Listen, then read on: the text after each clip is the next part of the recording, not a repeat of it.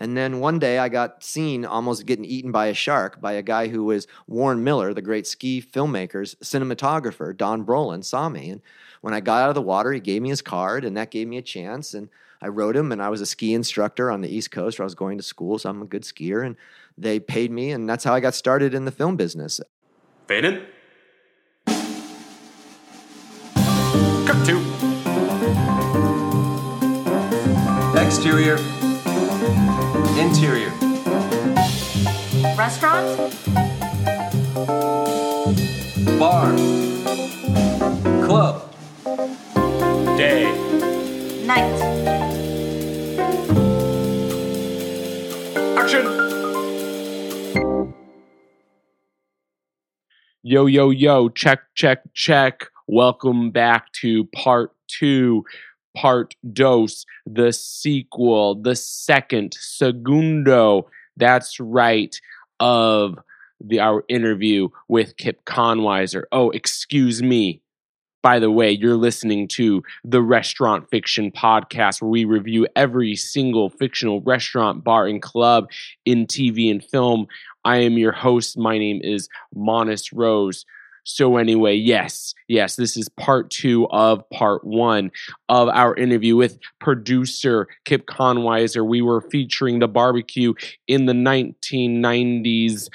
The late 90s, I believe 1997 HBO movie Miss Evers' Boys, the continuation of that. Now, people say they don't choose favorites. Well, guess what? We're choosing a favorite part, and it is part 2. That's right, the continuation. We love part 1. It kind of is the exact same interview, but now we get to split them down the middle and actually choose a favorite. And our favorite is part 2. So if you only get to listen to any part 1 or 2, just choose this one, our interview with Kip. Why? Well, obviously, he explains how he broke into this business, and it's one of the craziest stories we've ever heard. I think one of the craziest breaking into Hollywood stories to ever exist in all of man and woman and child and alien kind. That's right. Also, we go deep on the spiritual side of how becoming aware and mindful can actually help the writer, can help the producer, and really create a symbiotic relationship where all parties win. And I guess, to even break into Hollywood and also to maintain a successful career, you got to be a team player one way or another. Doesn't matter if you're a producer, writer, director, etc. All right, I'm talking way too much. Let's just get on with the interview. Our interview with Kip Conweiser, Miss Evers' Boys. Go. What's your relationship like with the writer? The writer of Miss Evers' Boys? Yeah, or in general, in any the writer? project, in any scripted project. With writers, I think the success we've had with writers is by being specific. And I think in any relationship, you find a lot more success with the other person when you can be specific. It's frustrating because we all want to improve in our relationships with each other. I've never had a writer who wasn't trying. But where it falls apart is when they feel you're not communicating well enough for them to grab a hold of or really appreciate what your idea is. Or you're trying too hard, I suppose, is maybe another way to put it. But really the answer in relationships is be specific and be clear. Be vulnerable as a person giving notes and thoughts. I find it really helpful to marinate in characters, to read something and then walk around with the character before I comment to the writer and live with it and try to hear different voices and walk into a room as a character. And kind of then when I write my notes to feel that I've spent time the way the writer has in exploring that voice. So you're coming at it as if you got to know that person and you didn't just make comments on them from afar, which is rude to do in general in any relationship, to sit on the lawn and make comments as people walk by or whatever. It's fun, but you're not accurate. You don't know anything about what you're talking about. And the same thing in making comments to a writer. It's really helpful to invest yourself into what they've created. The key there is working with writers who have this talent to actually create worlds that are worthy of investing yourself into. And that's hard. Good writing is hard. Like business, there's lots and lots of money in the world. It's hard to find good deals in which to put it to work. And there's lots and lots of typing, but there's very little writing. So finding it is a matter of your own sense of self and your own sense of culture and the things you did in the quiet, private times when no one's looking that really moved the ball, so that when someone threw a pass to you that was really worthwhile, you're downfield emotionally, mentally, whatever, enough to see it and catch it and run with it. And that's hard for people. That's running on blind faith that you mean something, that you matter, that your ideas are worth pursuing, that you're worth investing yourself. And I'm a big proponent of meditation and taking some time to invest in yourself. Just sit quietly. I dare you to sit quietly for 15 minutes and not touch anything daily. But if you do, a lot of stuff, you start to see yourself. You start to see the choices you're making. You start to see how your choices are adding up, and you can stand back and you can see yourself as a character. Now you're seeing yourself as a character. Your relationship with the writer becomes much more clear because you're not taking this also personally if they don't agree. You're stepping back and saying, yeah, but they made these choices and sacrifices here, so wouldn't it add up that they do this? And I'm seeing it because I'm doing that for myself. If you're really able to do that, liberate, not just survive and not just thrive, but liberate. Writers and talent, actors, directors, people recognize that you're liberated from yourself and you're not strapped into a point of view. It's a great relationship. How do you find your writers? We found our writers all sorts of ways. My brother and I, we're purpose-driven filmmakers. We have a real intention with what we're doing here, and you can see it in our work. There's a couple of films we've made that my mom calls Jacob Must Eat, the name of my son. So occasionally you take the fee. It's a studio movie. Take it, put it in the bank, shut up, do the movie. For the most part, though, that's not really been our thing. We're independent filmmakers and have existed miraculously in that regard. So we pursue story that we want to tell. And we pursue writers who we think can either tell it or have a story to tell. And oftentimes, similarly, it's a two-way street. Those people can find us because, as advice for those maybe who are listening, if you are about something that is definable and consistent and you can point to it and really return to it, be good at one thing, it turns into your passion. It's not that you chase your passion. That's for rich people. You do one thing really well, and it turns into your passion. It becomes passion. And that's not forced. You're doing it well. You're good at it. You create rhythm with it. We created rhythm with our way of getting our stories told. We could either bring money from unique sources, wealthy people. I'm good at structuring financing. I can bring independent equity from all kinds of places and such and have it make sense and return it. We are good at structuring debt and have all kinds of relationships with debt financiers. We've been very involved in tax credits from their inception. I was in Puerto Rico in 2002 when the whole program started and grandfathered myself in with a company there that I ran for 15 years. I think we're on our 23rd movie in Puerto Rico alone at this time.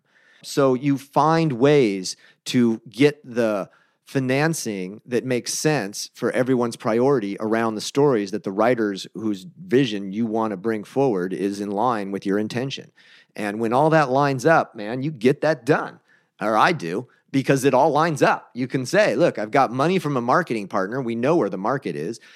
I've pre-sold this part, so we know what this debt is worth, so you can finance against it. We know how long it'll take to get out, so here's what your equity stands to gain and how long it'll take. There's a financial formula. It's around an identity and a set of characters that are well drawn because we've lived and marinated in it, and we really understand this story stuff. So, that's a compelling argument for film financiers or studios and stuff. As a result, I have sustained a long career for myself and my brother. You got to make sense of this stuff. It can't be all wearing a beret and pointing your fingers in the fucking skies. Does it make sense, And if it does, it's fun. It's really fun because the transitions are awesome. They really are. They go right with your circadian rhythm. It's just like the 3 acts, the time it takes to get it done. When you're flowing, man, this is it. This is great noise. This is vibing, this entertainment business. When you're not, it's frustrating. What is the purpose of your entire archive, your entire collection? I mean, on a certain level, it's to survive, to be perfectly honest. And I'll maybe deeper about it than is really true. I mean, we're trying to just make it happen here, The fact that we got the opportunity to make it happen, create some momentum, and execute films that overall you can look back on and say, hey, did you guys have an intention or a theme? It's easier to look back and say that there was one because you can look and you can draw a line through it, and it's not hard to see that there's clear intentions that are pretty similar through the work. But I honestly think that that's a result of waking up every day, literally every day, and not being concerned with perfection, but just progression and pushing the agendas forward. And then years later, you look back and you kind of can see that there's an intention through line. Otherwise, honestly, I think it would be a little pretentious to say in the beginning, we were 20 years old or 15, when my brother and I really made this commitment to each other that we're going to make movies together. It doesn't start that way. It started with us because we were tap dancers. A straight male tap dancer who danced in a physical kind of a way, like literally had to like create the entire opportunity, the whole show. And ultimately, I just put a piece of wood on the ground in a busy street corner, and I would just attract an audience by creating rhythm and then by being funny, which you can't tell from this whole interview, but I was once upon a time, I was like a really funny guy. And by just engaging people in humor, people like you, and there's communication, and suddenly you're telling story. This is where Kern and I went like, you know what, we can do this. And then one day I got seen almost getting eaten by a shark by a guy who was Warren Miller, the great ski filmmaker's cinematographer. Don Brolin saw me, and when I got out of the water, he gave me his card, and that gave me a chance. And I wrote him, and I was a ski instructor on the East Coast where I was going to school, so I'm a good skier. And they paid me, and that's how I got started in the film business. Was making little ski vignettes for Warren Miller and calling my brother and saying, this is it. This is going to be great. All we got to do is ski and smoke weed. This is going to be awesome. And they're like, no. It's not been that way ever since. But that's how it starts.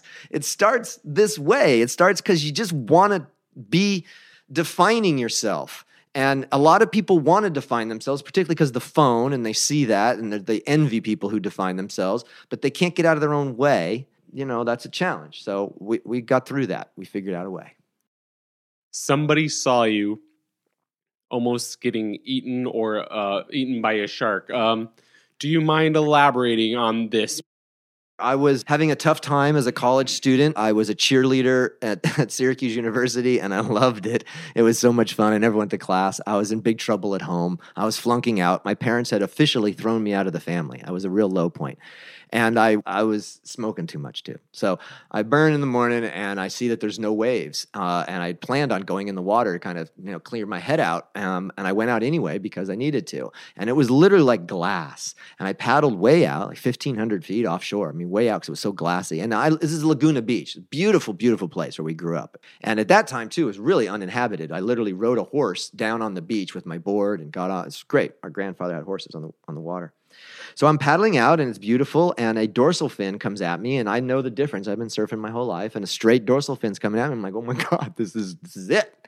And some dolphins gave me a circle, and I paddled back to shore through the circle the dolphins used to distract the shark. Don Brolin, who unbeknownst to me was watching all this, had a great view because up on the bluff, there's no wind or nothing. You can see all the way to the bottom in beautiful Laguna. So he saw the whole scenario playing out and saw my doom like about to happen. So when I got up to my car, he was standing there. And he said, hey, I saw that whole thing, and tell me about yourself. What do you do? That was kind of interesting. And I said, and I was in a bad mood. I'm like, I don't do anything. I'm a loser. I'm like, I smoke weed. I'm terrible. I'm flunking out of school. My parents hate me. And he's like, oh my God, you're miserable. You're terrible. Look, here's my card. I don't really want to hear your answer. But if you want to do something and pull your head out of your ass someday, call me. And he drove away, and I looked down, and it says Don Brolin, Warren Miller Ski Films. And I'm like, dude, I'm a serious skier. I'm like, for real skier. I've been skiing since I was 5 years old. It's one of the things I can do that better than most people. So I'm like, I know who Warren Miller is, and that was the guy.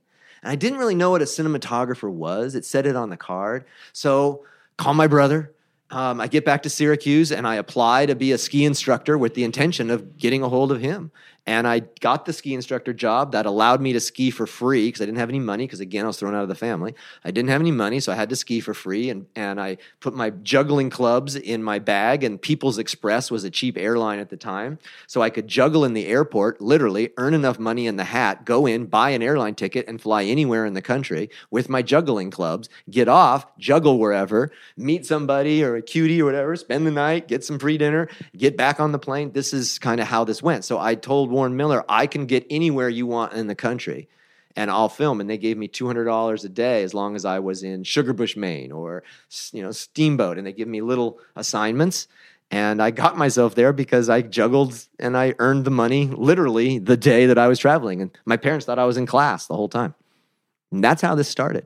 And my passion for it made my brother go, man, my brother's down for this. I'm with him. So my parents were really pissed because I'm taking my brother with his super fancy education, Curran is just a genius and one of the most brilliant, kind, wonderful people that there should only be people like Curran. And I'm taking him over the edge here in this stupid film industry that my parents know nothing about. So that's how it started for us. And it really wasn't until, I graduated from USC. My dad cried. There was a little acknowledgement, but not much. And with Working Girl, we won an Academy Award for the music, and they acknowledged that. But it was really Miss Evers Boys. My parents were in the audience at the Emmy Awards. They came with us. And when we won the Best Picture Emmy Award at the end of the night, I think that really was a huge moment. And again, something I hope everyone who's involved in entertainment gets to experience for their parents. We all really look to get that sense of satisfaction from our parents. Like, yes, you didn't, I didn't waste your time. You didn't waste yours. And you know what? It worked. And that did it. So we had that journey. It's worth it, damn it, if you commit.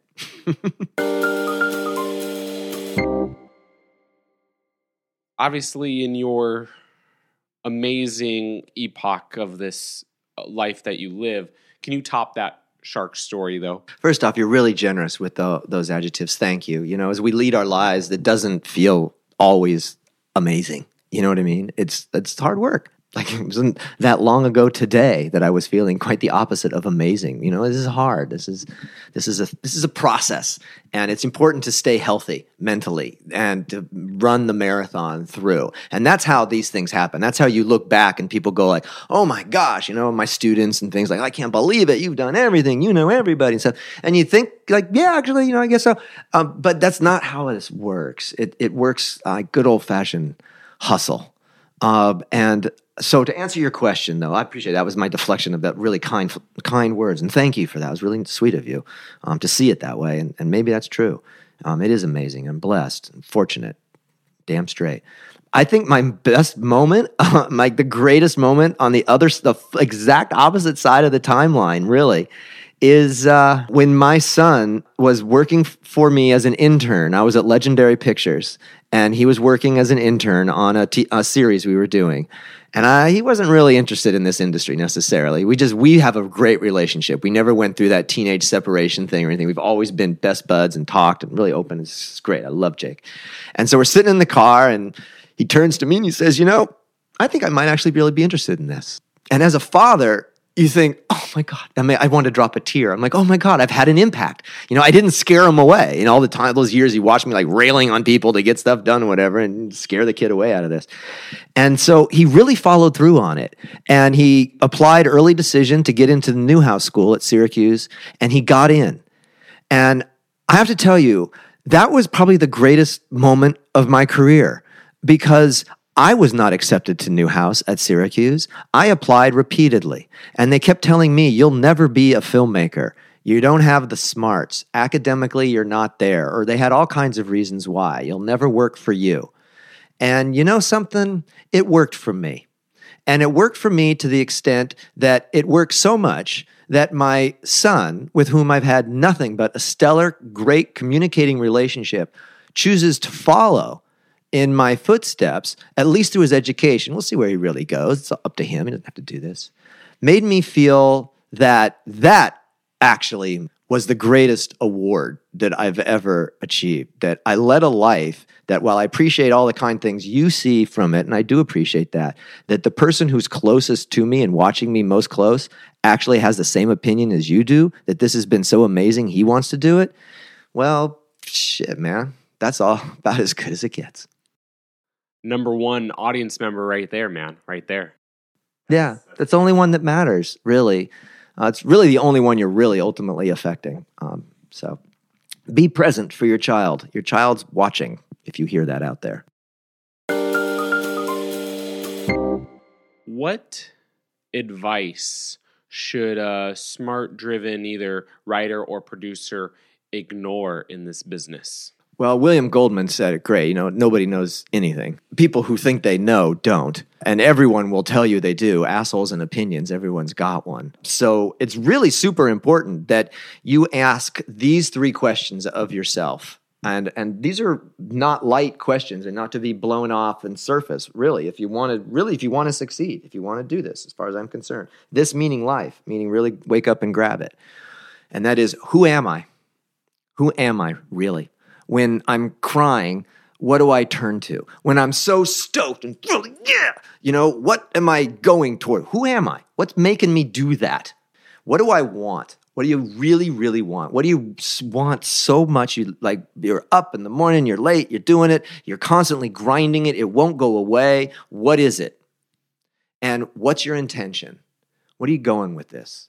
And if you can identify your intention, certainly from a business perspective, it's easier to identify an audience because audiences align by intention.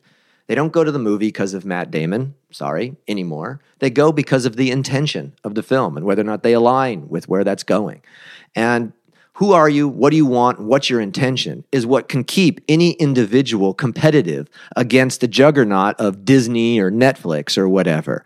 Because they need programming that is legitimate in those answers. Authentically, who are you, what do you want, and what's your intention expressed in narrative and characters where we can see the answers for those characters played out in 3 acts. And if you know that yourself, and you come from a place where you know why you're doing this, and what you want out of it, and what is your intention with the story, or with the day, or with the relationship that you're in, or whatever it is, it's a lot easier to not get thrown off track by other people's statements and pressures. It's this simple. You set a sailboat, by setting your rudder and a course, and the wind that hits your sail that keeps you on that course, that's your acceptable wind. And any wind that doesn't keep you on that course, you let it fall off your sail. And if you haven't set your course, any wind that hits your sail, you'll accept. And you're blowing all over the place. So until you set your own course, you're really premature in taking any wind from anybody. Take me on a food tour of LA. You've been in this town, you've been living, even Southern California. Let's even broaden it because, born and bred Southern California in general, where are we going? Where are you taking me? Where are you taking the crew of Restaurant Fiction? What's going down? Well, the first most authentic place that nobody takes anybody, but I would take you because I know, is we would go down to either Long Beach or Newport or one of the places where the fishermen come off the dock, and we would buy straight out of the water some calico sea bass that was just caught, and I would fillet it for you, and we'd just have a little hibachi right there on the dock or on the beach, and just as that fish is still in the water and still alive, we'd fillet it up, throw it on the hibachi, we'd season it up, if you wanted in taco or whatever, and right there, that would be the first place. That's our first hors d'oeuvre, just right on the water, straight off the boat. Those fishermen love that. I was a deckhand on those boats when I was a kid. They love that. They get off the boat and you pay them $20 for their fish. They think they're a big shot. So that's what we would start with. And then we would make our way to, there's a handful of, in Southern California, along the beach, just super authentic, kind of divey, small Mexican restaurants. And you got to go to them. They're named things like La Casa and, these kind of boring names. It won't mean anything if I say the names. But we would hit a couple of those for sure for a happy hour right after our little fish thingy. So now we're kind of buzzing, so we had a little buzz there on the beach and we got a little more during the happy hour. And I think that Southern California, one of the finer things I've seen in growing up here and living here for so many years is there's been a lot of development in culture. It was a pretty narrow kind of a palette for a long time in LA for the most part. But now there's so much wonderful immigration that's gone on, and I emphasize the wonderfulness of all that. And it's brought so much culture and food sampling that there are a handful of pockets of places in LA where you need to just park your car and tour the cultures of people who somehow or another have made their way into this city and found a way to survive. And a lot of that's in downtown. So my wife and I love parking the car and just walking that kind of 6th, 7th Street, Wilshire, those kinds of that main area. And they're inside of little pockets and underneath a warehouse or this kind of thing is where you're going to find it. What are you eating in Tuskegee, Alabama at the Barbecue Shack? That is chicken and pulled pork that has been roasting for a good part of the day. That was our crew meal. We set up that picnic scene all day. We were shooting somewhere else earlier in the day, and then we did a company move, and we timed our lunch break so that right after we shot that scene and all the barbecue was cooked, everybody could sit down, and it was great. So you're seeing the real deal. That was real barbecue, and the beans are real, and the coleslaw is real, and the whole thing, and she's putting it in her mouth and waving it around, and Miss Evers is the real deal, Millie. That's how it's made. That movie cost about $4 million. That movie probably made about $4 billion for HBO on subscribers. It was just a beautiful, efficient way of telling a compelling story that will never die, all the way down to the barbecue.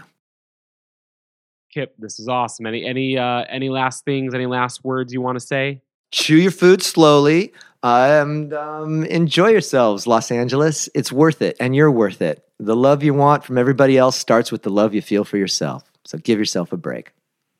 Kip, thank you so much. I really appreciate you. I appreciate your time. Well, guys, if you want to watch Miss Evers' Boys, Kip's film, go to HBO Go. I just went on HBO Go myself, and bam, it was streaming almost immediately. It is an amazing piece of work. If you want to look up or watch any other projects that Kip has been a part of, just check him out on IMDb profile.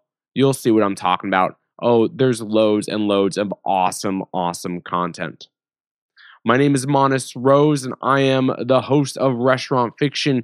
If you don't mind, guys, doing us a solid and going on iTunes or wherever you listen to this podcast and giving us a 5-star review. If you don't want to, you don't have to, but we highly recommend 5 stars. And if you want to also listen to more episodes, we got more episodes. Just go on our page. And if you want to read our reviews, go to restaurantfiction.com. Well, guys, until a couple of weeks from now, keep it fresh, keep it real, and keep it on the flip side. Cut to Exterior. Interior. Restaurant? Bar. Club. day. Night.